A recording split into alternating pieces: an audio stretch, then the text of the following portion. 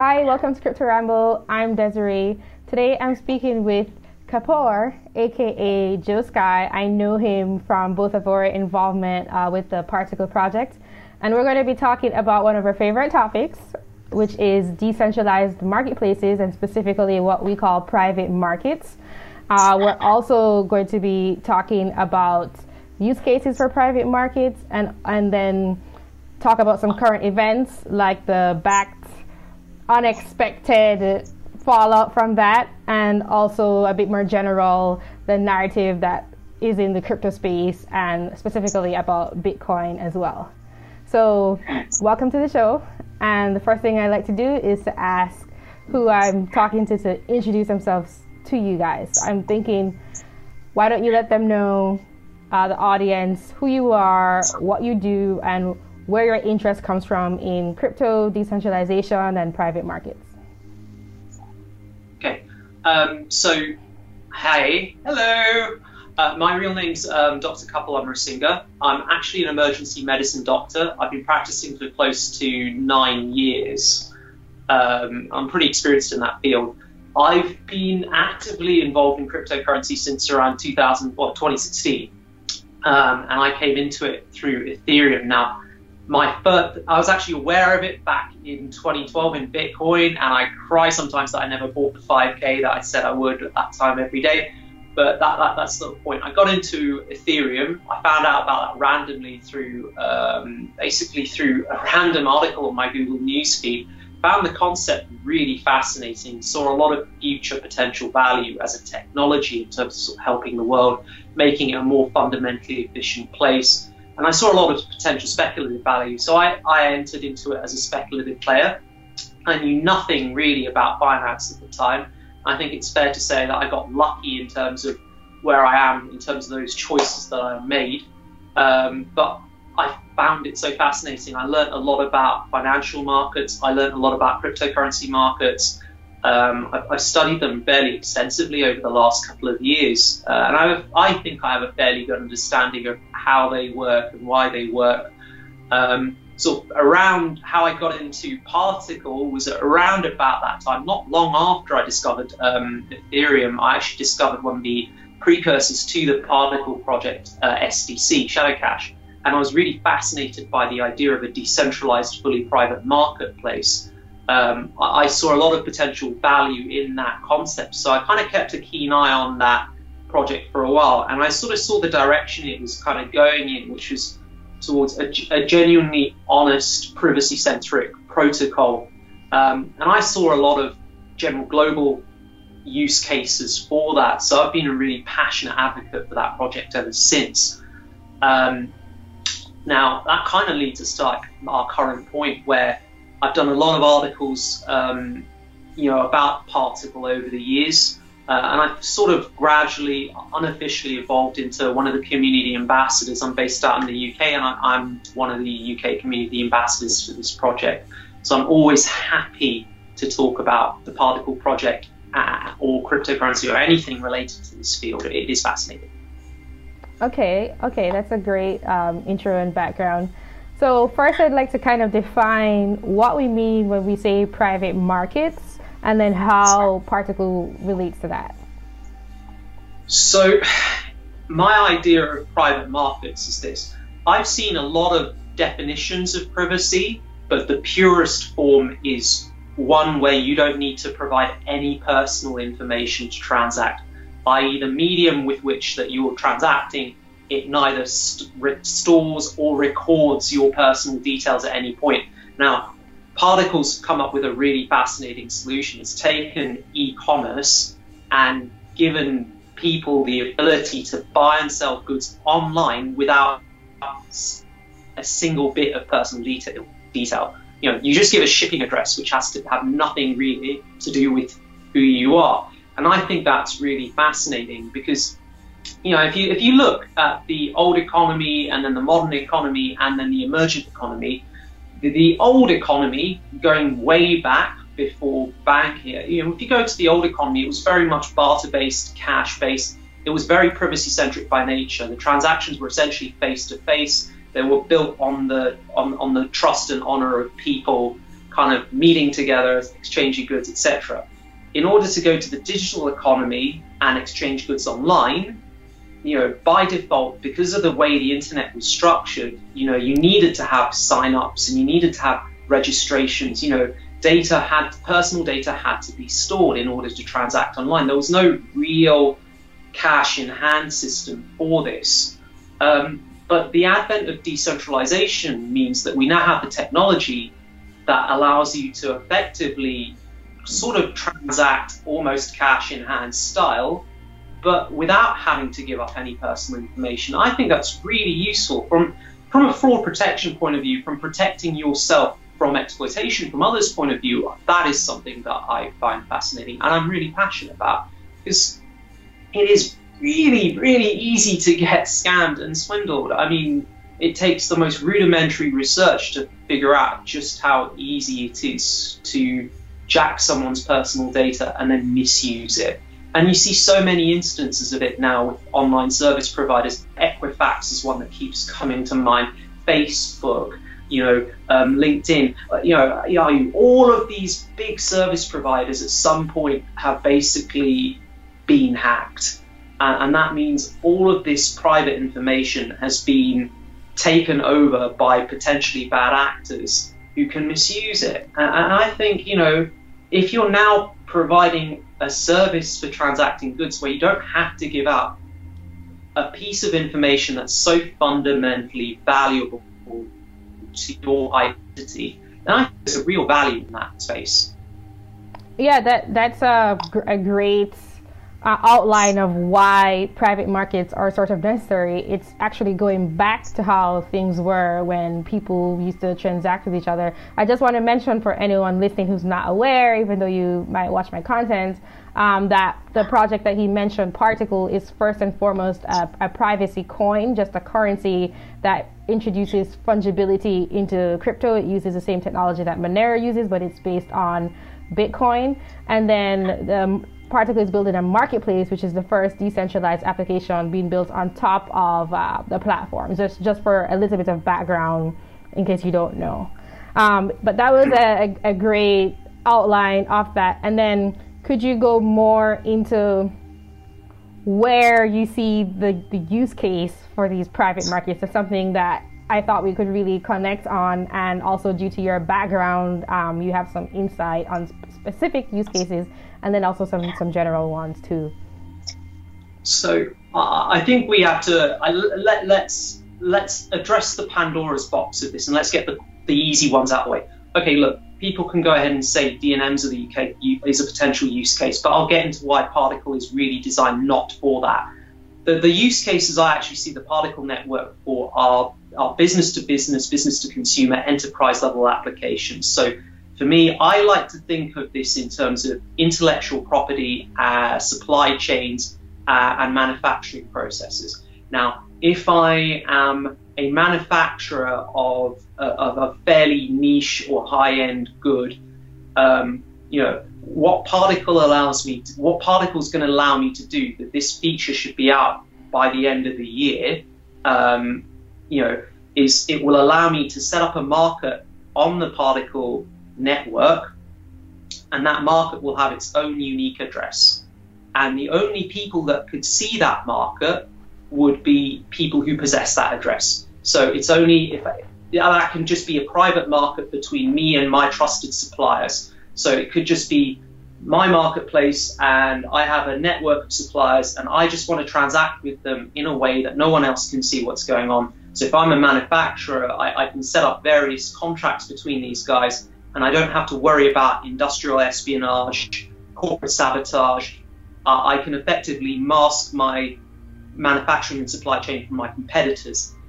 From an R&D point of view, if I've got intellectual property that's extremely useful, say if I'm a chef, okay? If I'm a chef and I have a secret sauce or a magical recipe where the ingredients must be completely hidden at all costs, I could set up a private market, one-to-one private markets with each of my suppliers, because this network can support potentially an infinite number of private markets on it.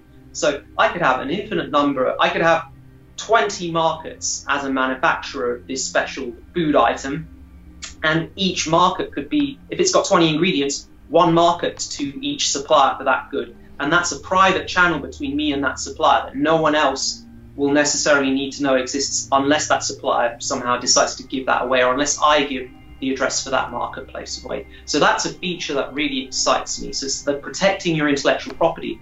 I think that's highly relevant, you know, in an era where you've got large companies, you know, potentially like Amazon, who have all the power in the world to do data analytics on the businesses operating on their networks, and then look and analyze the supply chains. They've got all this power where they could potentially engage in potential I'm not saying they do, but they have all the power to potentially analyze successful businesses, replicate. They do this. This is known. They completely mine the data on their platform in order to make their own version of it and sell it. So this is something that Amazon does do, for sure.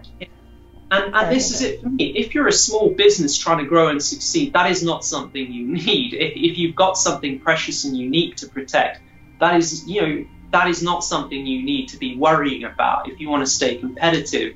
I say that's of particular interest to me. If you kind of, and I feel that's a big white hat case for this network. Mm-hmm. I think that the potential for it is huge. It's in the trillions or more. I think it's a liquidity expander for anyone who understands that concept. You know, I think it could. What does that mean? So it's the idea that it could.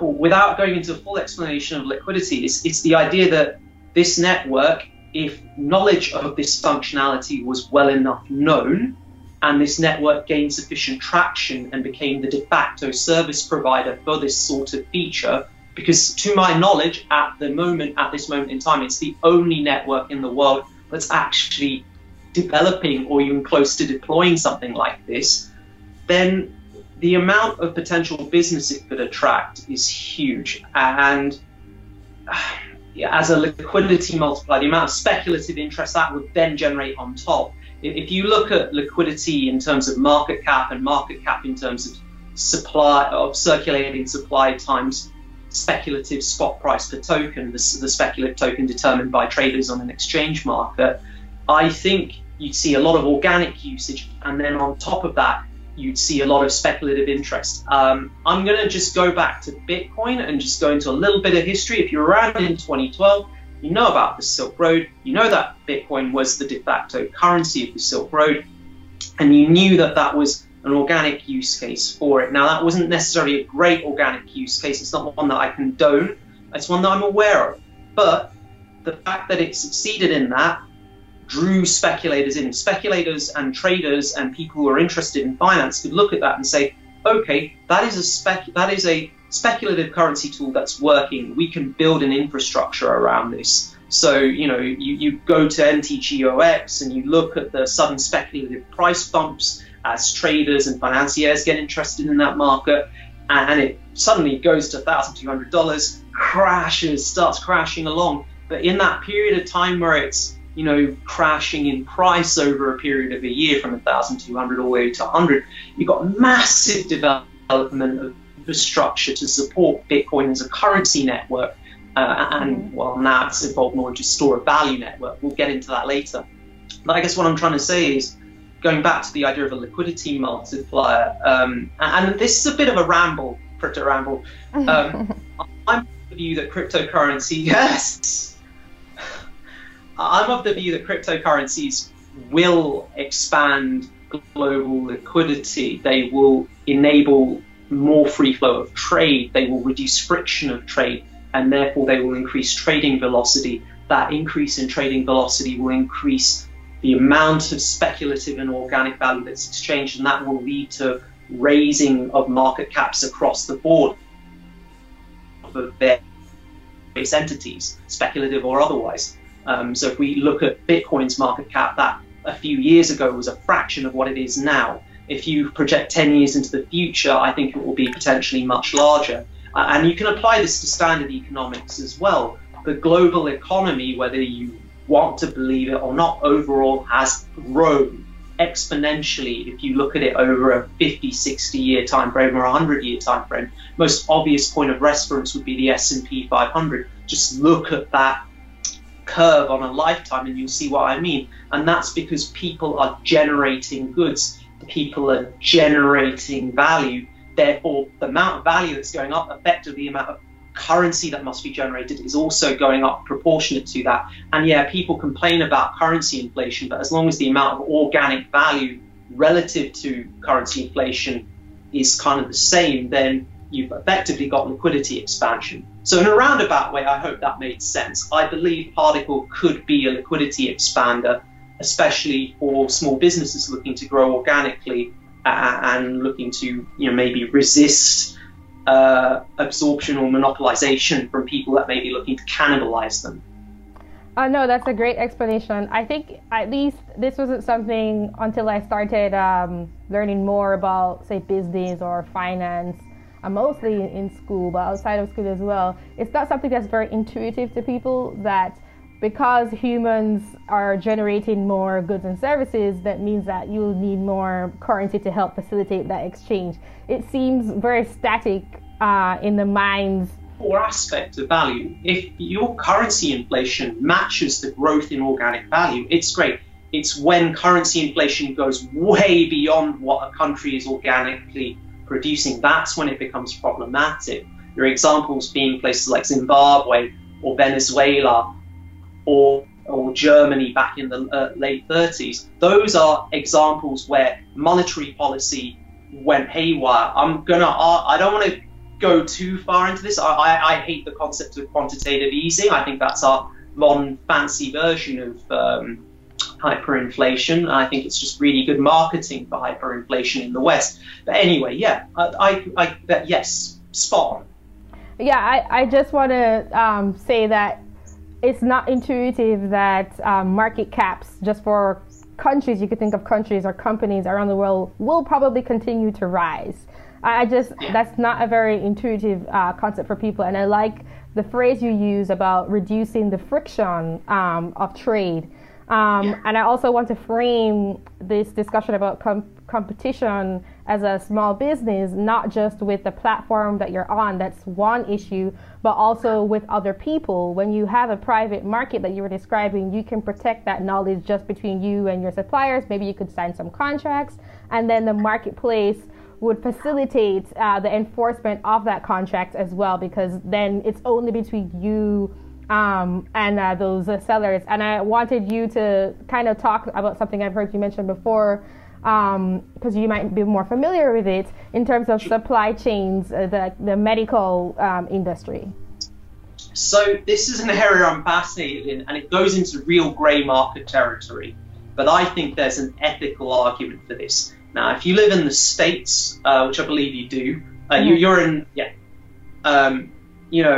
the cost of a drug, there's a really good series on Netflix, by the way, called Dirty Money.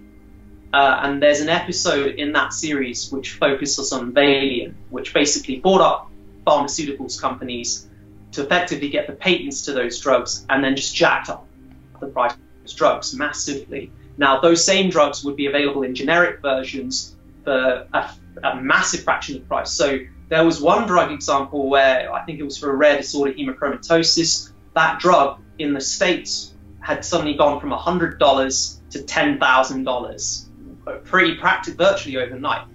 Now that same drug, if you look around, you can get that for like a couple of dollars. You go to India, you're going to get that for a couple of dollars. You go to the UK, you get that for about 10, 20 quid.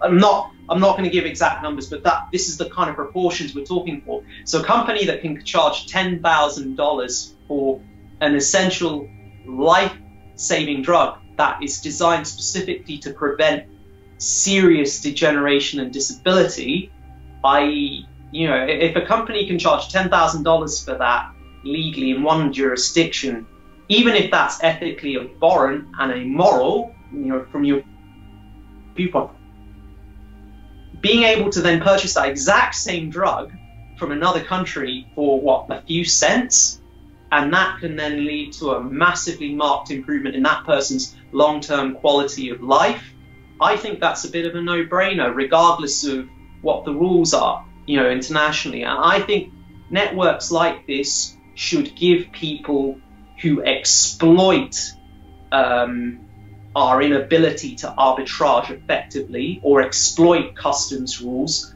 for malicious uses, even if they're legal. You know, okay, the guy wants to make money, I can understand that. But if people are using that to exploit value, to artificially inflate value, to exploit others, I think networks like this, I like the idea of people then, I like the idea of someone in the Far East or in India with a legitimate pharmaceuticals firm who creates genuine working generic medications, then being able to ship that across to countries where those exact same drugs are 10,000 times more expensive and give them to people who need them. I see a real genuine ethical argument for it in terms of foreign aid, in terms of aid. Okay, mm-hmm.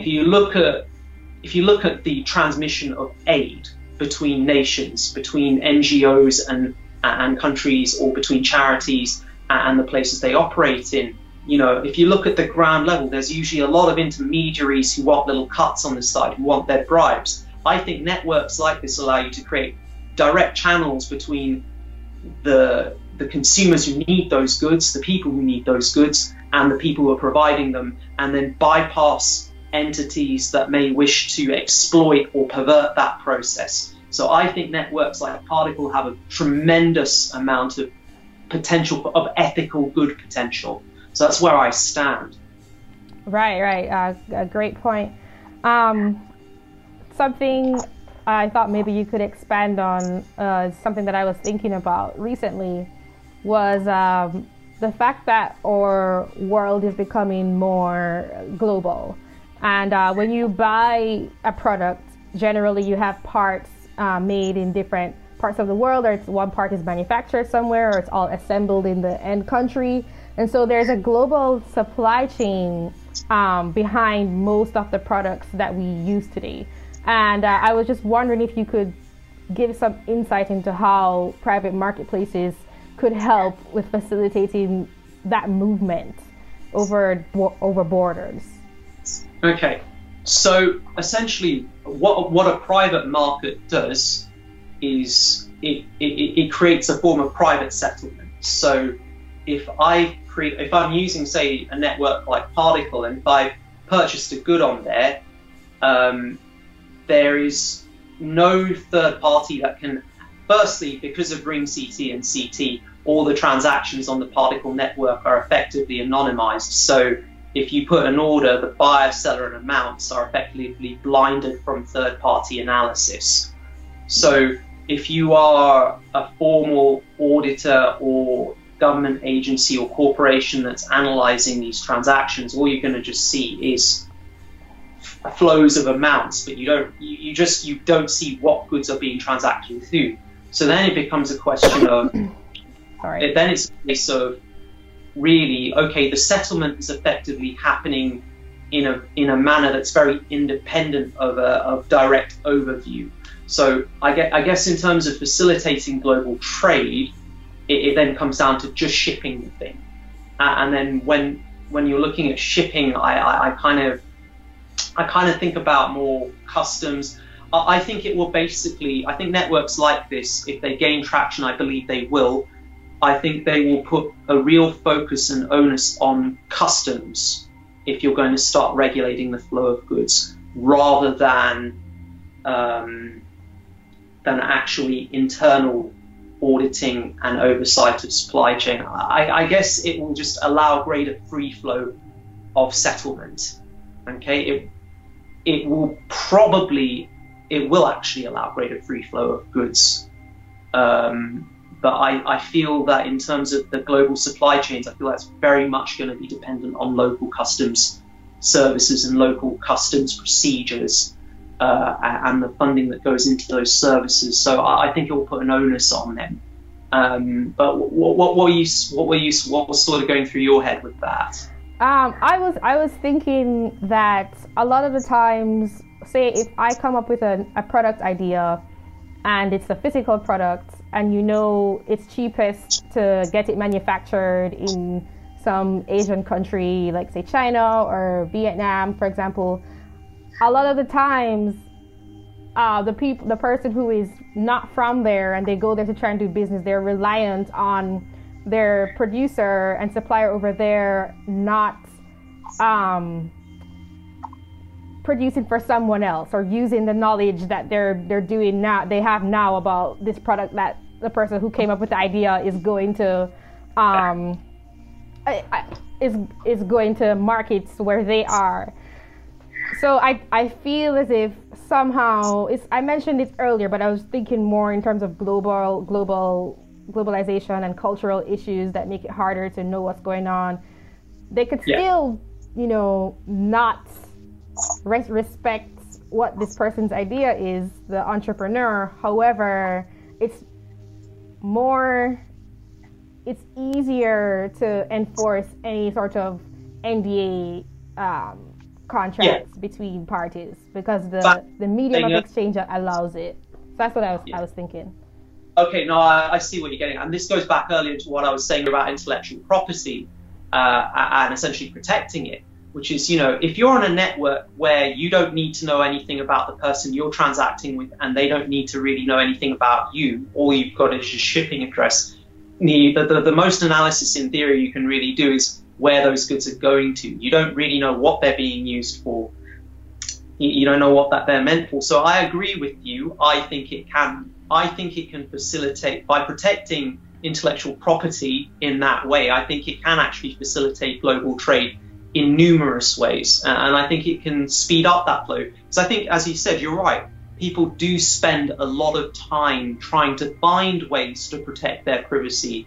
There's usually an extensive cost involved with it. There's usually a lot of trust, a lot of research. You have to find people that you trust. You then have to make sure they have enough reputation, or you have to sometimes test them, see that they can live up to their ends of deals. Even if you trust that person, you still don't know until something's gone through. Whereas on networks like Particle, which are effectively automated and remove the need for any sort of trusted intermediaries. Just want to go into this actually. The escrow model for Particle, it's just buyer and seller only, so that there's no human third party in that escrow overseeing it, and there's no commission either. So essentially, it's a commission-free escrow where buyer puts a deposit, seller puts a deposit, and if the goods are received in great order, buyer and seller get their deposit back. But if either the buyer or the seller don't, think that this has happened, then both of them lose their deposits. And I think that's a really powerful concept, because that's what facilitates the backbone of allowing you to buy and sell goods online without knowing anything about each other. And that's essentially, at the same time, you don't have the commission associated with traditional third-party escrow. And you have to go through the process of finding those trusted third-party human escrows or vetting them, because it's all automated on the underlying technology of the Particle blockchain. So I think, I agree with you. I think there's a great use case there. And going back to friction, I think by removing those barriers, I think you can speed up the rate of exchange, and in turn, by speeding up that rate of exchange, speed up the rate of value and the rate of production. So I think it can improve global production, and I think networks like this can be a factor towards improving our global economy. Right. I just want to mention the title, because I think it's cool for what Kapoor was just describing in terms of Particle's escrow service. It's called MAD Escrow, for Mutually Assured Destruction Escrow, and it's based on game theory, exactly what he was just describing. So I think that's all I could really think of to talk about specifically in terms of private markets. Is there anything else you think we could mention before we move on to the more current stuff? I think they're great. I'm really looking forward to it. The Particle network's already live, so you can actually download you can download a desktop client to Windows, Linux, or Macs and access. There's currently just the one marketplace, but they're building that market management feature that will allow you to effectively build an infinite number of markets on the Particle network and switch between them. So I'm looking forward to that. And I think, we've discussed a fairly broadly, we've discussed an extensive number of cases. I suspect that as networks like this grow, and I'm convinced a network of this nature will succeed, which is why I'm so strongly behind Particle, I think we'll see numerous other good use cases evolve, things that people I don't think would have expected.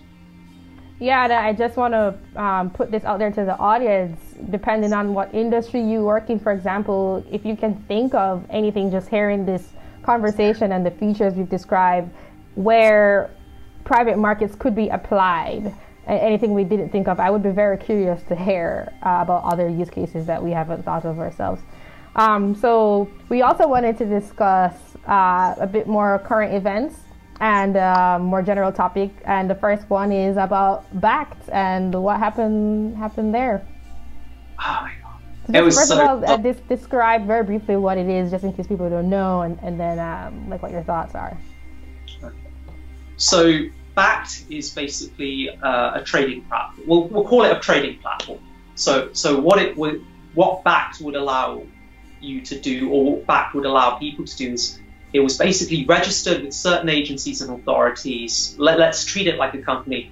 And what it would then say is, okay, they would be licensed and authorized to take money from various investment firms that might be representing special groups with very large sums of money, say, pension pots, or, certain sort of long-standing trust funds, certain long-standing institutional investment profiles, basically really large sums of money that are regulated to only be invested in certain very safe ways with certain very strict rules. The Bakkt would effectively allow that sort of money to enter the cryptocurrency space. So the excitement about Bakkt was that, okay, when Bakkt goes live, we're going to get loads of people who run hedge funds for pensioners putting money to buy Bitcoin, as a digital gold and store it. So there was a lot of speculative hype, because Bitcoin, it went to 20K and then it crashed to 3K. And it's been gradually building back up again, and it was at 10K. And people, if you go to Bitcoin markets and you go look like online, there's a general trend within people in those circles to go, here's the bull case for the near future. Bakkt is launching. We're going to get a whole influx of new money buying Bitcoin where it normally wouldn't have been able to. Retail investors who may have been afraid of buying Bitcoin directly might go through these services, might go through intermediaries to then buy Bitcoin, using Bakkt as a custodian, etc. And that's huge sums of money, potentially again, certainly in the billions, potentially in the trillions. So there's a lot of anticipation there. But then, I was on nights. I was working A&E nights, and literally, I think I checked the price like once a day. Like, I skim a forum or two nowadays. I'm fairly busy, and I just looked. I was like, what? 25% down in it? Like, I just looked. I was like, what? Why did the price of Bitcoin go down 25%? And I had no idea what was going on. And then I realized that Bakkt futures had been released literally just before that happened. And I had no understanding until I knew that was just after Bakkt had been released. And then I realized, it was a sell the news event. It was a really classic case of, there were a bunch of people who clearly thought, let's short this. I suspect this is probably a really well coordinated short position by some of the larger players and the institutional players and people who've been in the money game for a while. I suspect a ton of them had pre-planned short positions because I suspect they anticipated that the amount of money moving into Bitcoin for a long position via Bakkt was probably nowhere near enough to justify the size of the short position they could physically take out. And we saw that, 25% in a day. What would have likely happened is they would have immediately launched a bunch of short positions together. That would have dropped the price of Bitcoin. That would have triggered stop losses via bots trading on the exchanges, or via stop losses from retail and other holders. That would then trigger a further sell-off. that would then trigger a series of cascading stop losses, and that would trigger a cascading, crash, basically. You've seen this before. If you've ever seen any of the flash crashes that happened in crypto, I remember when Ethereum went, I can't remember if it was $300 to 20 cents or something. I can't remember, because literally I think it was on Kraken, someone initiated a $2 million short position or something silly. They used leverage with 2 million as the principal, and they were able to just crash the price instantly before it rocked back up. And it's essentially a similar thing that happened here. We should not assume, take retail sentiment, go ask 100 people, would they buy Bitcoin? If you can get like 50 or 75% of people saying, yeah, something like Bakkt is a great idea for now, for an immediate launch. But if you ask them now, I think retail sentiment is still being crushed from the last bull run when Bitcoin went to 20K, and literally every single alt. I remember I was mining one called Hushcoin. I was mining that for $1, and I knew it was a total. I just didn't think much of it. But it went to $20. That should have been my signal to sell everything, because Anyway, a lot of retail investors were buying Bitcoin at a local peak. I'm calling it a local peak because I'm a long-term bull on crypto. They got burned. A lot of these people are relatively naive to investing. A lot of them lack discipline. A lot of traders are emotional. A lot of newcomers are emotionally driven. People, by their nature, tend to be quite emotionally driven. So I think a lot of people, retail-wise, got burned. Now, a platform like Bakkt, directly and indirectly, is meant to appeal to the retail crowd. And I think here's my criticism of Bitcoin as it is. It was meant to be a currency, and at some point along the way it became a store of value. So instead of being a thing that facilitated the flow of transactions, which in turn would facilitate the generation and flow of value, it became a storing point like gold. And that's a good thing, because gold is, okay, yes, it's good to store value, but when you're storing value, you're not generating it. Now, right. That means that's a niche market. Gold is a niche market. It's longer in its history, culturally, but it's a niche market. The broader investment market is much bigger than gold. So when Bitcoin chooses to box itself in by being digital gold, and I think that's a use case, and I think it has room to grow, but it limits itself. I don't think it has as much room to grow as I think it should have, if it would focus, if it would, as it would have, if it stuck the course for its original intentions. So I think there's a limit to how much Bitcoin can grow. I think there's a limit to how much attention Bakkt can attract. And I think Bakkt will attract interest over time. I think as the idea of Bitcoin is more understood, I think as the idea of digital gold is better understood. I'm not talking about tokenized gold. I think that's trash. Okay, I won't go down that road, but I think Bitcoin as a concept of being digital gold, as in having no requirement for a physical location, but serving the same function as gold, I think that has got a value in this space. I just don't think it's as big as the Bitcoin crowd think it should be. And I think that's the great misconception. And for me, I'm more, what are you going to create, right? If you're going to attract people, what are you going to create? If I'm an artist, my value is based on what I create. If I create a load of great paintings that people value, that's me generating and bringing value into this world. If I'm a squirrel storing acorns, okay, that allows me to get fat on acorns, but that doesn't really do anything for anyone else. That's not a draw for other people to come visit my tree full of acorns. Oh, hey, do you want to check out my acorn-filled tree? No, thanks, I've got other things to do. And that's where my position is.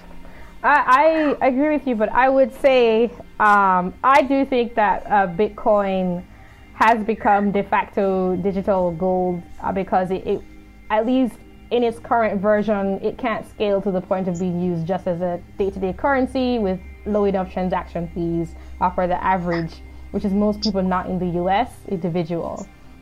However, from what I understand from conversations I've had with people who are very much into Bitcoin, they still think that Bitcoin is a currency and that is what they are championing it for its use case as, even though we're saying, from what I just said, that actually it's not for the average person the way it is now. So I would just say that as a kind of supporting statement to what you were saying. And then you were talking about Bakkt. So I just very briefly read something about it, and I think it was like 60,000 trade volume on the first day of opening. It was like super low. It was something in the thousands, and that was very disappointing. Were you saying when you were describing institutional investors probably having deciding to short Bitcoin? Were you saying that people knew beforehand that Bakkt wouldn't have as high volume as other people expected, and so they decided to set up a stop loss beforehand? Or are you saying that people first heard about the news and then decided to sell when they realized, oh, this isn't going to be as big and bringing as much newcomers as we thought? Because that's kind of a confusing thing in my head. I think, and it's different from both. So if I was working for JP Morgan, I would have considerable financial resources at hand, and I'd have the ability to do research beforehand. Now, if I was a broker for JPM, here's what I would do. I would gauge retail sentiment and do some research and basically do some models predicting how much money I expect would flow into Bakkt on its first day of trading. And then I'd get a rough figure. And then I'd go, how much money do I have on hand? Okay. If it's a huge amount of money that's going to come in, if my research indicates a ton of money is going to come into this service, then I guess I'd set myself up for a long position. If I think very little money is going to come in, but I can see the sentiment of the local trading market is bullish, then I would be inclined to set up a short position. Now, if I wanted to amplify the chances of my short position being successful, I might coordinate or collude. I don't want to say collude, but I might coordinate, because that's making accusations. But I might, and I'm just using JPM as hypothetical, not as an actual example, but I might coordinate and collude with other parties and share that research, and may access other parties' research who are looking at the same thing. And if we come to the same conclusion, we might decide, okay, let's just jointly agree we're going to short this thing on this day, and that we'll use this much capital, and we'll put a decent leverage weighting, like 10-fold leverage, and set our own stop loss, and that will totally overwhelm whatever money's going in via the long position. It will scare the crap out of all the retail investors. It will cause the price to drop. Anyone who already has stop losses in place, those will get triggered. It will allow me to then reopen my shorts and keep going and going and going until we find the next real support. I think that's what happened. Well, what do you think of the theory that a little birdie told me, that it was perhaps this whole thing was set up in order to fight Bitcoin because Bakkt has ties to governments that may not want Bitcoin to really exist at all, and so they were probably hoping to do what you described. Just a theory that I heard, to an even larger scale, to like shake the confidence in Bitcoin as a currency. What do you think of that theory? If governments were that smart, I think they'd be going after Facebook Libra a lot harder. I can believe that. I believe that there are probably some governments that aren't that. I could believe that. I could believe that. Okay, I think that's possible. I'm not going to disagree with you. I think that's a possibility. It's honestly a theory that I heard. Like, I never came up with it. Theory, I could buy into that as a narrative. I personally think what my view, which is it's relatively easy if you've got access to the resources to do the research and model the predictions and make an educated guess. I think it's very easy to go down the road of conspiracy theories. I have rolled in a lot of circles. I will tell you this, governments, they're not that smart. You just have to look at Fox, look at CNN. I Google Donald Trump every day because it gives me a laugh. A good sadistic, ironic laugh every day from that. And I feel, if you work in organizations and large ones, you very quickly realize that they're not that bright.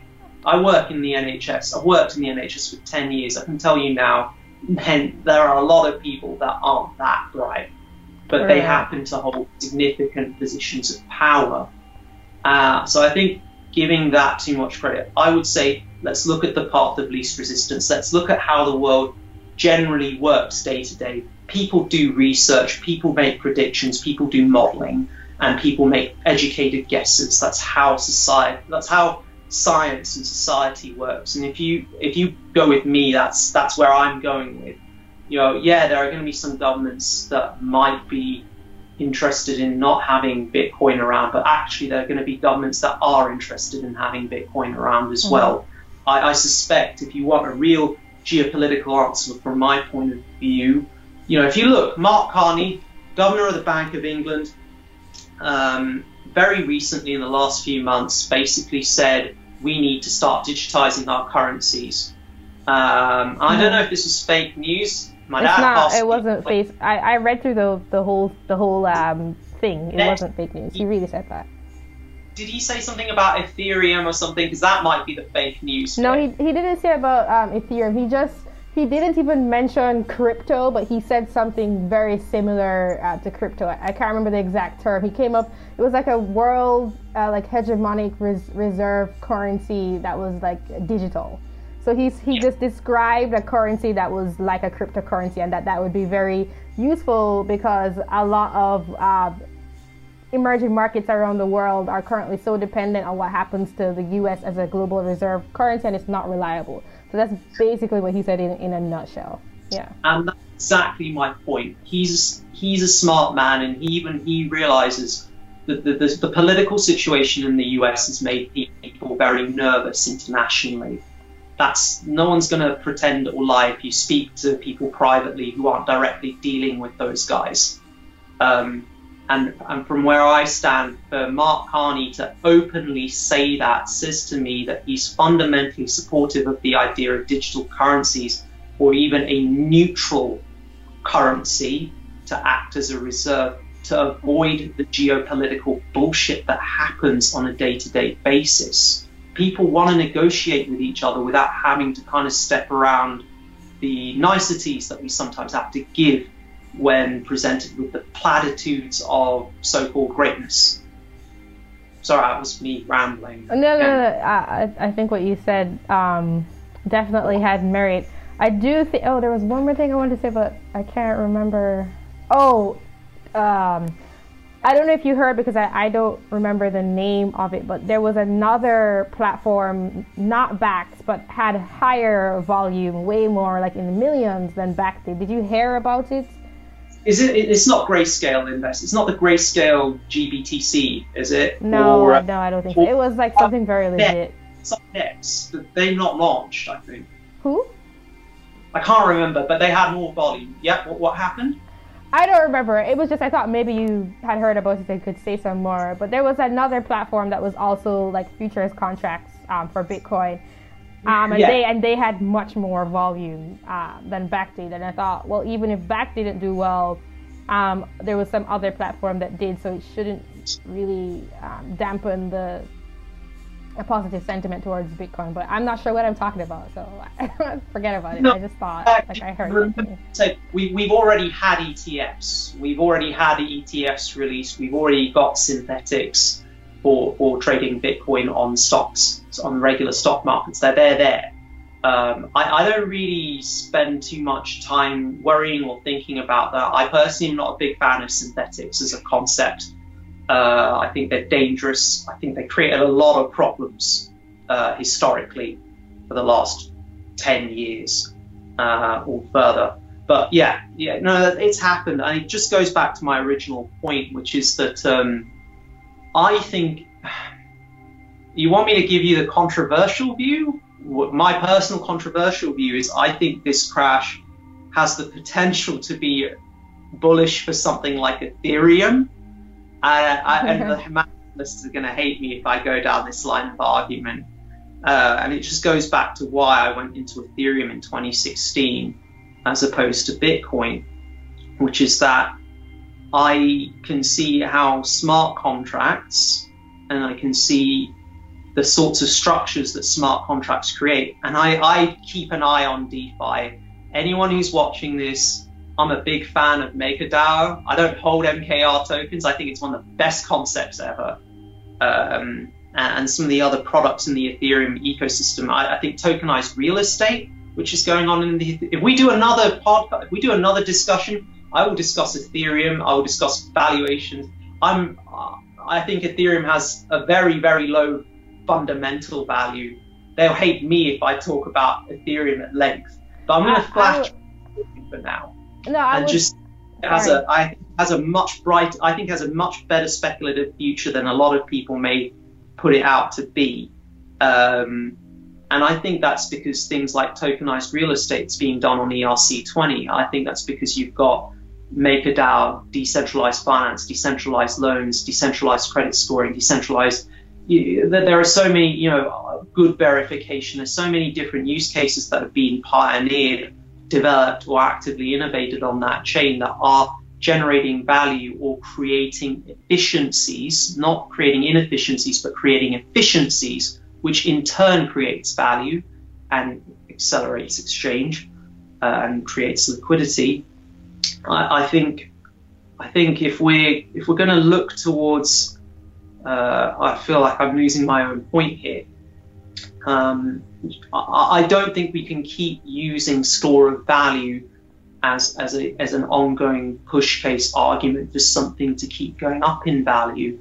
At the end of the day, if you look at it, there's a point where it becomes a greater fool's argument, and then the price stabilizes.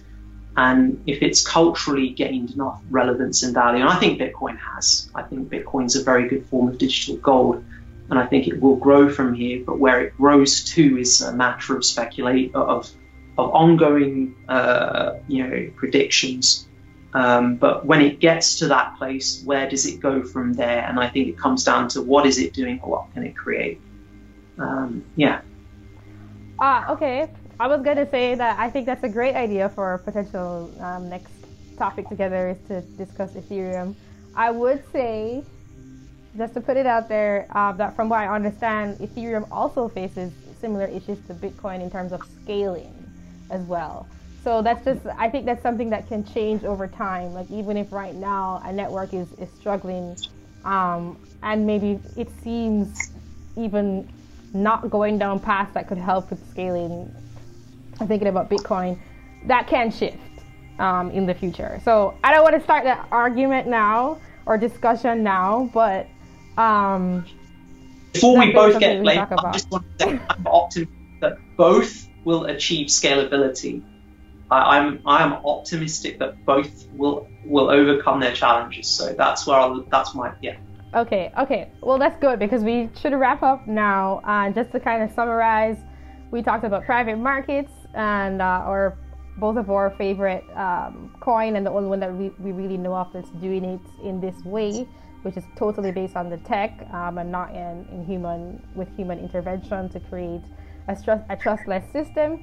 And then also about use cases, and we talked about the back crash, and then we also discussed a bit the general crypto space and Bitcoin, and how we see that working out in the future. So do you have any last words or anything you want to let people know? Crypto Ramble, it's been great. Buy Particle, buy Part. Okay.